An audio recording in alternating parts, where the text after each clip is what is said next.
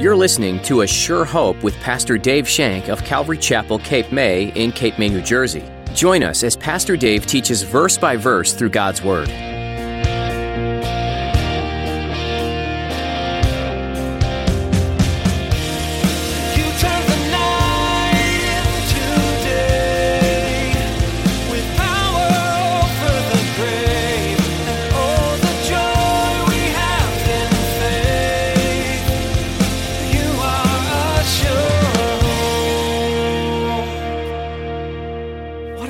Said here is that Jesus didn't simply preach the love of God.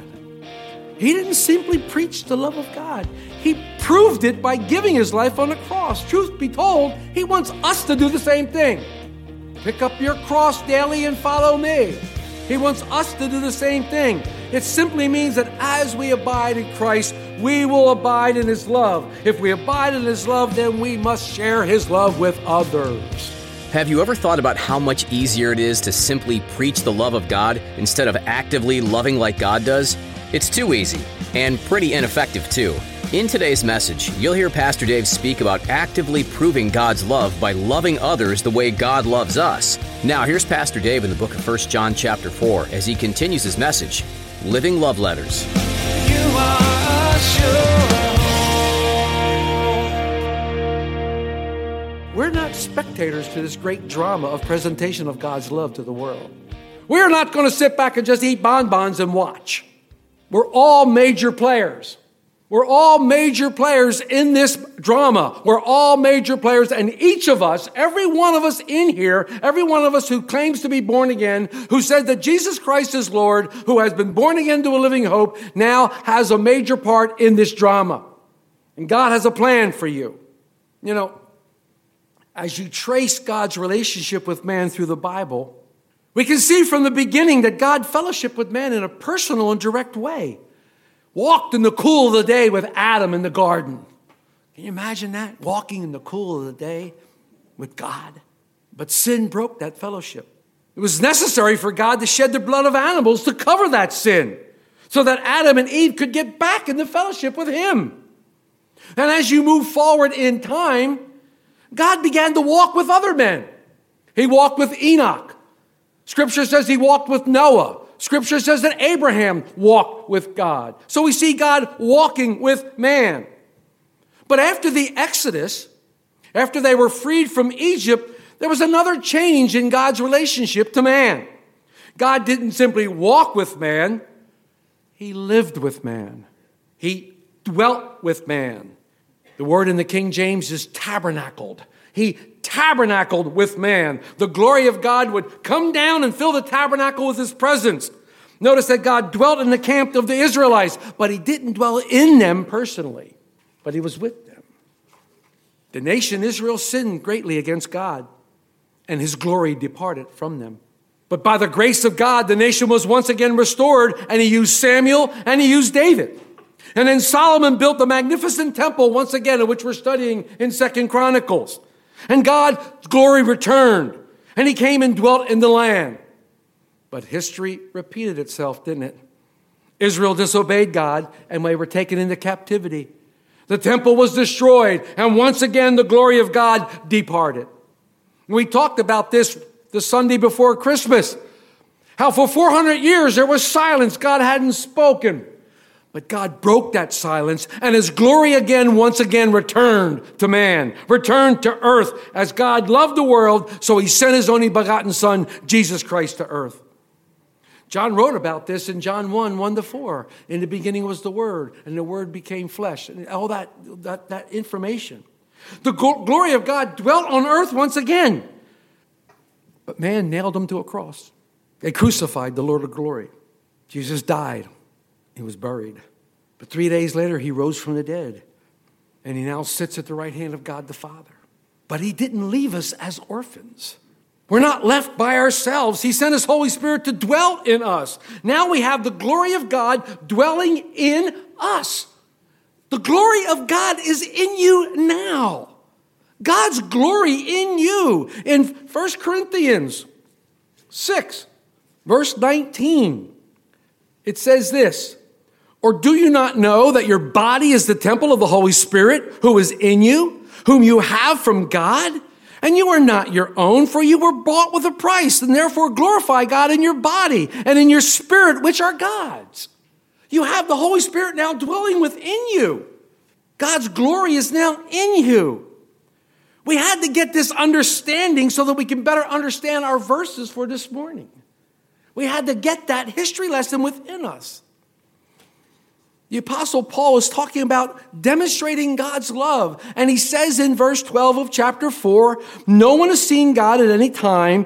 If we love one another, God abides in us, and his love has been perfected in us. God is invisible. No one has seen him in his true essence.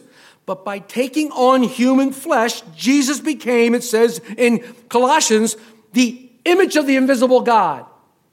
Jesus became that. He revealed God perfectly to us.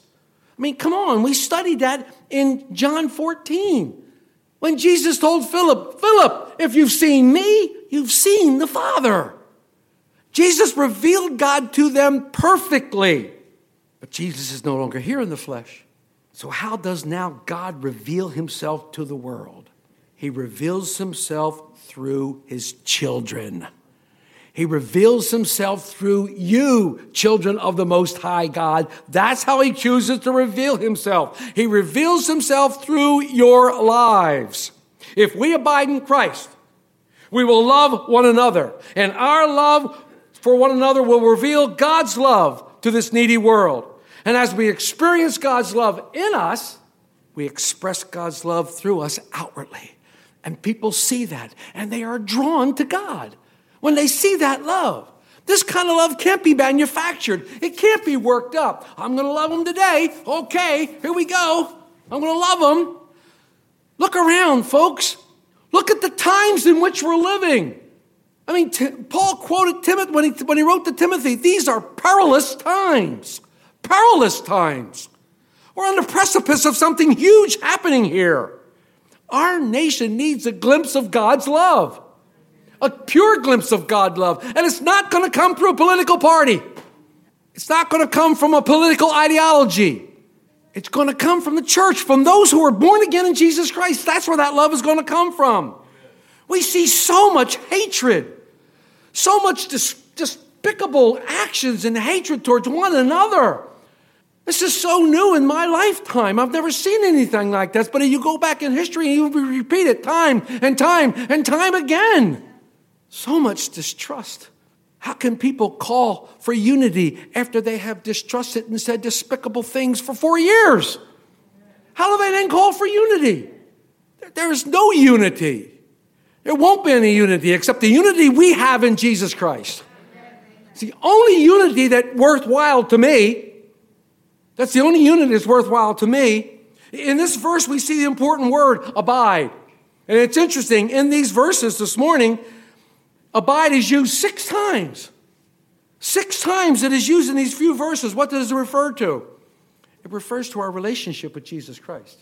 To abide in him means to remain in a spiritual connection with him, a spiritual oneness with him, abiding in Christ, nothing ever separating us.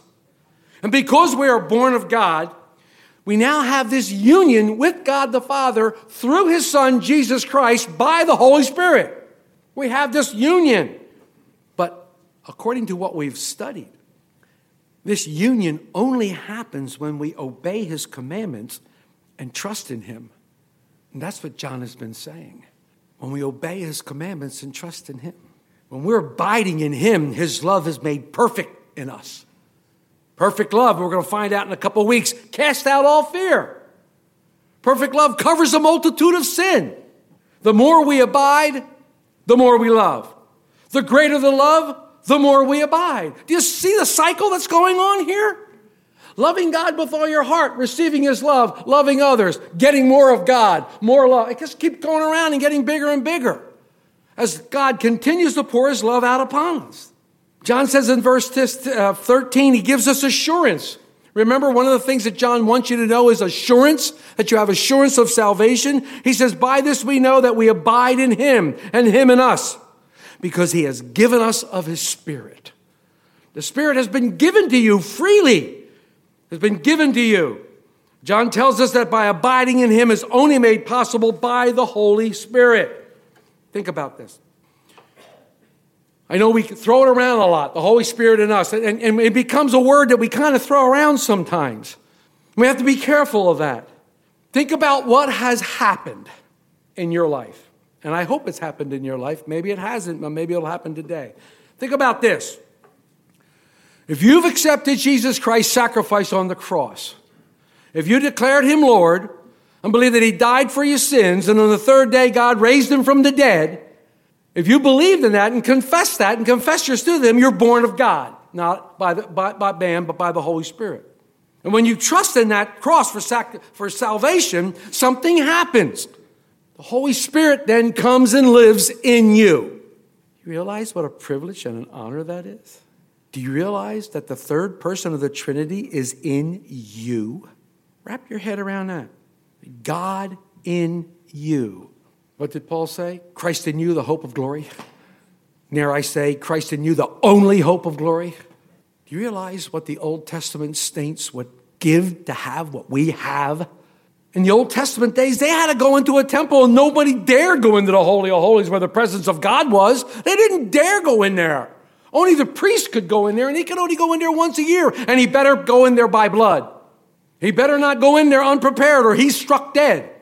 Can you imagine that? God has made you the temple.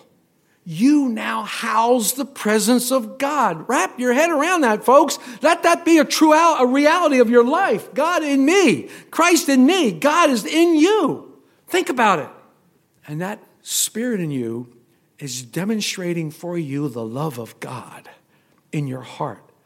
And that love of God is coming towards you in so many different ways. He's made us the temple. We experience his presence within us. And when John wrote his beautiful gospel in chapter 14, in verse 23, he says, Jesus answered and said to him, if anyone loves me, he will keep my word, and my Father will love him, and we will come to him and make our home with him. God has made his home in you. Behold, the tabernacle of God is in you. It is in us. Yes, God's love is proclaimed by his word. We read it and we study it. Yes, God's love was proven on the cross, proven for all to see, but something else has happened. When we experience the love of God and are abiding in him, that love we have is perfected by the Holy Spirit. This is incredible when you think about it, that God, the creator of the universe, would do this so that his love would go forth and touch others. And as I yield to the Holy Spirit, and as I am filled with the Holy Spirit, and as I am baptized by the Holy Spirit, the Spirit will ultimately perfect God's love in my life so that I then can love others. Look at verse 14. And we have seen and testify that the Father has sent the Son as Savior of the world. As we said, the apostles have seen and testified that the Father has sent his Son and the Savior of the world. For God so loved the world. You know, what is being said here is that Jesus didn't simply preach the love of God. He didn't simply preach the love of God. He proved it by giving his life on the cross. Truth be told, he wants us to do the same thing. Pick up your cross daily and follow me. He wants us to do the same thing. It simply means that as we abide in Christ, we will abide in his love. If we abide in his love, then we must share his love with others. And the kicker, this is our assurance of abiding in Christ when we love others. So if you're not loving others, maybe you're not abiding. That's what I'm reading here. The Holy Spirit is our assurance. And when this happens, there are benefits. The more we abide in God's love, the more we will grow in the knowledge of him.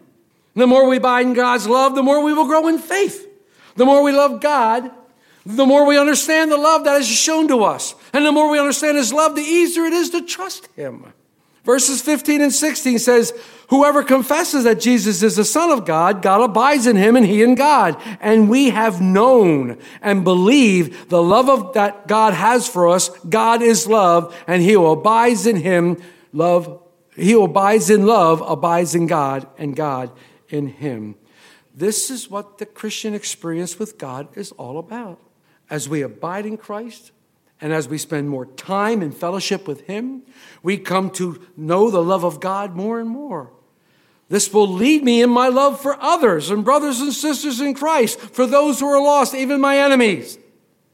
Then as we share the love of God with others, we experience the love of God more and more, and we will understand more and more. It's a great cycle. It keeps going around and around. Receive the love of God. Experience it. Learn of it. And then share it with others, and you will experience more of God's love. Verse 16, John repeats this hugely important 3 words. God is love. When we say God is love, again, it's not some profound biblical statement. It's the basis for our relationship. It's the basis for our relationship with God and our brothers and sisters in Christ, and the relationship for those who are outside. God is love. And I can never get tired of preaching about it, because this is what we are. This is where we are right now. And the nice thing about it is, God just didn't love us one time. I loved you once and I'm done. I told you I loved you. If it changes, I'll tell you. He didn't do that. This is not something that's in the past. This is something that we can experience right now. He will continue to love us. What did Mark read in Jeremiah? He has an everlasting love. God's love is everlasting towards us. His love never fades away. His love never fails. His love is always acceptable to anyone and everyone. All you need to do is turn to Him and look to Him and come to Him. When we experience God's love like this, and we begin to love one another, it no longer becomes a burden. It no longer becomes a commandment. It actually becomes something that we want to do. We want to do that. We want to love one another. Are we going to make mistakes? Yes. Are we going to argue once in a while? Yes. Will we not always get along? No. But that doesn't change the love of God. Doesn't change the love of God in our hearts for each other. Come on, we're all members of a family. We're all members of an earthly family. You can tell me that you've never argued with your family?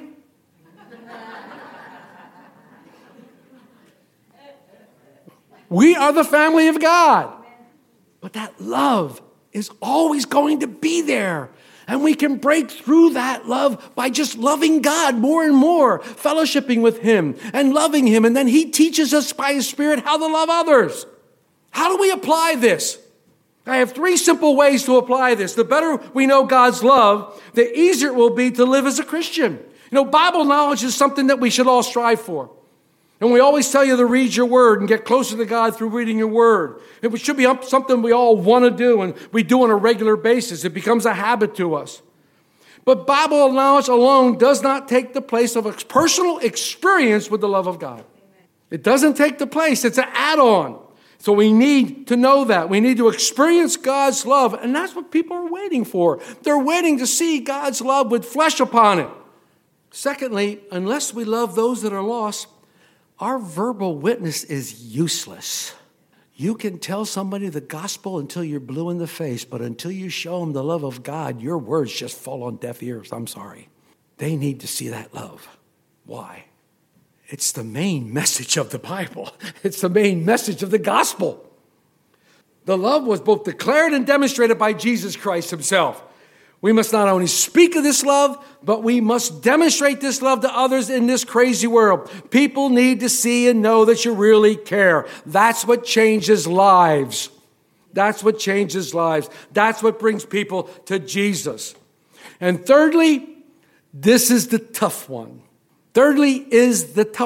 As you continue to grow in the grace and knowledge of Jesus Christ, as you continue to allow the Holy Spirit to mold you and to shape you and to conform you into the image of Jesus Christ, as you move forward in God's love, we must experience that love to the point where we can love our enemies. Yeah, you all were quiet on that one, weren't you? Everybody was quiet on that one. Jesus teaching on the Sermon on the Mount said in verse 11 of chapter 5, "Blessed are you when they revile you and persecute you, and they say all kinds of evil against you for my name's sake." He said, "Rejoice and be exceedingly glad, for great is your reward in heaven, for so they persecuted the prophets who were before you." Good company. Good company. We need to be different from the world. The world's not afraid to say, I hate you. I hate what you stand for. You're deplorable. I can't stand you. The world's not afraid to say that. Just how shaking would it be if we were to say back, but I love you with God's love for me. I love you with that love that God loves for me. Can you imagine what are they going to say to that? They're going to give that famous response. Oh, yeah? They won't know what to say if their love is real. If the love is real coming from you, and they can sense it if it's real or not. They can sense it. Friends, brothers and sisters, my beloved, I had to say that. John has taken us to the very foundation of what Christianity is. John has taken us to the very foundation of Christian love. And you're not hearing me say how easy this is. You need to be connected to the love source. You need to be connected to God and allow him to love in you and through you. You need to be connected to him. John explained the two aspects of Christian love that can't be separated. If we indeed love God with all our hearts, with all our mind, with all our strength, then we will indeed love one another. And if we love one another, our love for God will grow and his love for us will continue to pour out. These are true statements, folks. Read it for yourself in verse 16 and in verse 8. 3 words, say them with me. God is love. 3 words, God is love. My challenge to you and myself, my challenge to us here at Calvary Chapel, I want us to be living love letters to those in the world, those who are so dead set against us, those who hate us with a passion that's incredible. I want us to be living love letters. And as they read our love letters coming straight from our heart, from the heart of God, in a trueness, in faithfulness, and in boldness by the Holy Spirit, in reality of who we really are, they may come to the knowledge of Jesus Christ. They may come and be saved, just like you and I had to come. Just like you and I had to break those chains that were binding us that we couldn't do, but only Jesus could do. Then there would be unity. Then there would be peace. Then there would be joy inexpressible. Be a living love letter today, my friends. Because now that you've heard this message, don't be surprised if you're tested the minute you walk out that door. Don't be surprised if you test it the minute you walk out that door. I want to love like this. Okay. Yeah, you'll be tested. Trust me. Trust me on this. God loves us with an everlasting love. His love will never fade away. It'll never die. It'll never go anywhere except towards us. Receive it and let him wash you over with his love. And then become a living love letter to someone else. To someone else. And see what God will do. You are a sure. You've been listening to a teaching from the book of 1 John with Pastor Dave Shank on A Sure Hope. Does your heart tend to ride the turbulent waves of the circumstances you find yourself in? Or are you more of that calm, steady sea that's fairly even and consistent? Well, in this book, John wrote to his readers to grow in their zeal and love for God while refuting those who were teaching false things. There is a steadiness that's encouraged, despite the waves of emotion and turmoil that you may face. Having that steadfast focus on God and His promise of eternal life is what can help your heart be at peace and be calm. If you missed any part of today's teaching, or you'd like to listen to additional messages from Pastor Dave, visit ASureHopeRadio.com. Perhaps as you were listening, you realized that you have some questions about what you heard. We'd be happy to talk with you and provide some resources to answer your questions. Give us a call at 609-884-5821. Again, that's 609-884-5821. In addition to that, you're welcome to email us at info@capewatchradio.com with any questions, concerns, or prayer requests. Would you rather talk to us in person? Then think about joining us this Sunday for a time of God's Word at Calvary Chapel, Cape May. All you need to know is our website, ASureHopeRadio.com. Thank you again for taking time to learn from the book of 1 John today. We hope you'll join us again next time on A Sure Hope.